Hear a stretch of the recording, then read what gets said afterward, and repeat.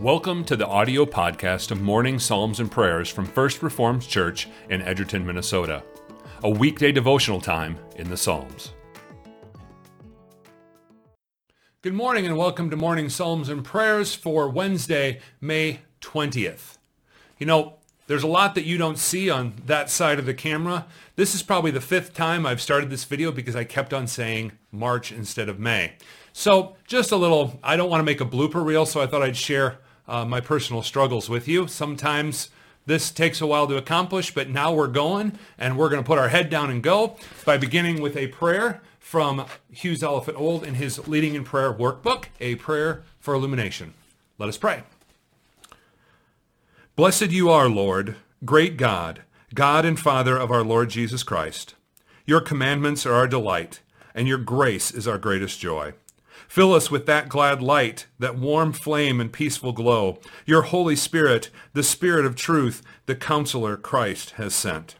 Lead us in the path of your commandments, in the ancient way of your will. Through Jesus Christ our Savior. Amen. All right, we're still in Psalm 119. This is long, am I right? Well, that's exhibited by the fact that we are in verses 137 through 144. Hear the word of the Lord. Righteous are you, O Lord, and right are your rules. You have appointed your testimonies in righteousness and in all faithfulness. My zeal consumes me because my foes forget your words. Your promise is well tried, and your servant loves it. I am small and despised, yet I do not forget your precepts. Your righteousness is righteous forever, and your law is true.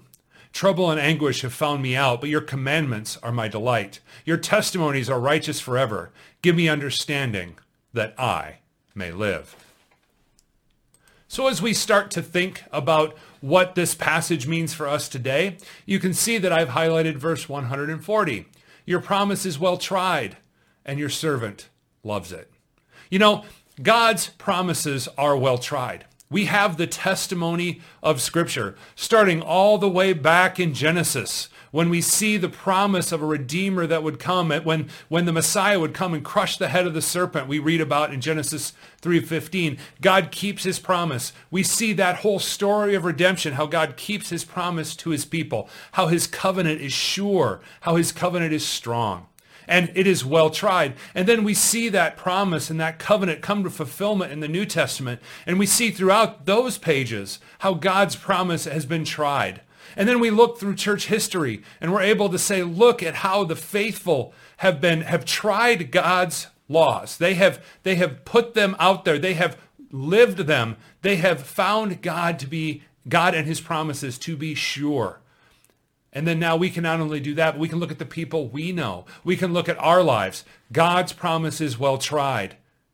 And so we as his servants should love it. We should love the truth of God's promise. We should rest in that. We should be thinking about that eternal promise, the covenant of redemption, the promise that God made that he would save a people for himself. And we should love the truth that he has made us his servants, that he has saved us by his grace, that he has rescued us from our sin. He has given us the gift of faith. He has given us the gift of repentance and forgiveness of sins. May that promise that has been well tried be what we love. May we look to that constantly. And then, as we always say, living our lives in gratitude, loving our neighbor because God has first loved us. Because as we see in verse 142, his righteousness is righteous forever and his law is true. It's been tried, and it has been seen to be good and true and righteous throughout history. And it will continue to do so into the future. And it will for eternity, because God's promise is ironclad and he is going to keep it. If you are in Christ, your sins have been forgiven. He will bring you to himself for eternity. That is the truth. And God's law is true.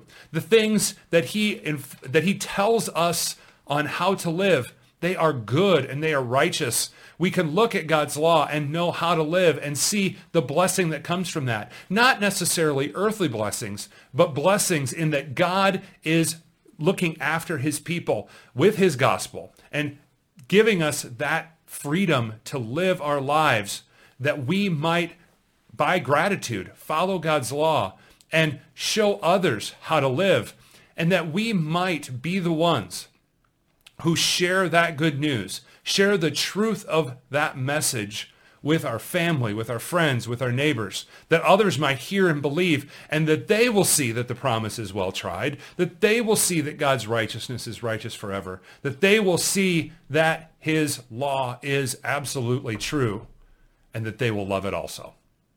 That is what we are called to do. So may we begin on that journey. May we continue on that journey of loving God's law and believing and trusting in his gospel today. Let us go to prayer. Merciful Father, you are righteous, O Lord, and right are your rules. You have given us your testimonies in that righteousness, and you have been faithful to us. In gratitude for your saving mercy, may we not forget your righteous commands, and may we keep them all of our days. Today we lift up the work of the missionaries that our church supports around the world. We pray that you would continue to bless them with strength and perseverance to faithfully proclaim the gospel of Jesus Christ to those that you have called them to serve. Wherever you have planted them, we trust that you will be their strength and their song. And we pray for the missionaries who serve by bringing provisions and medical care.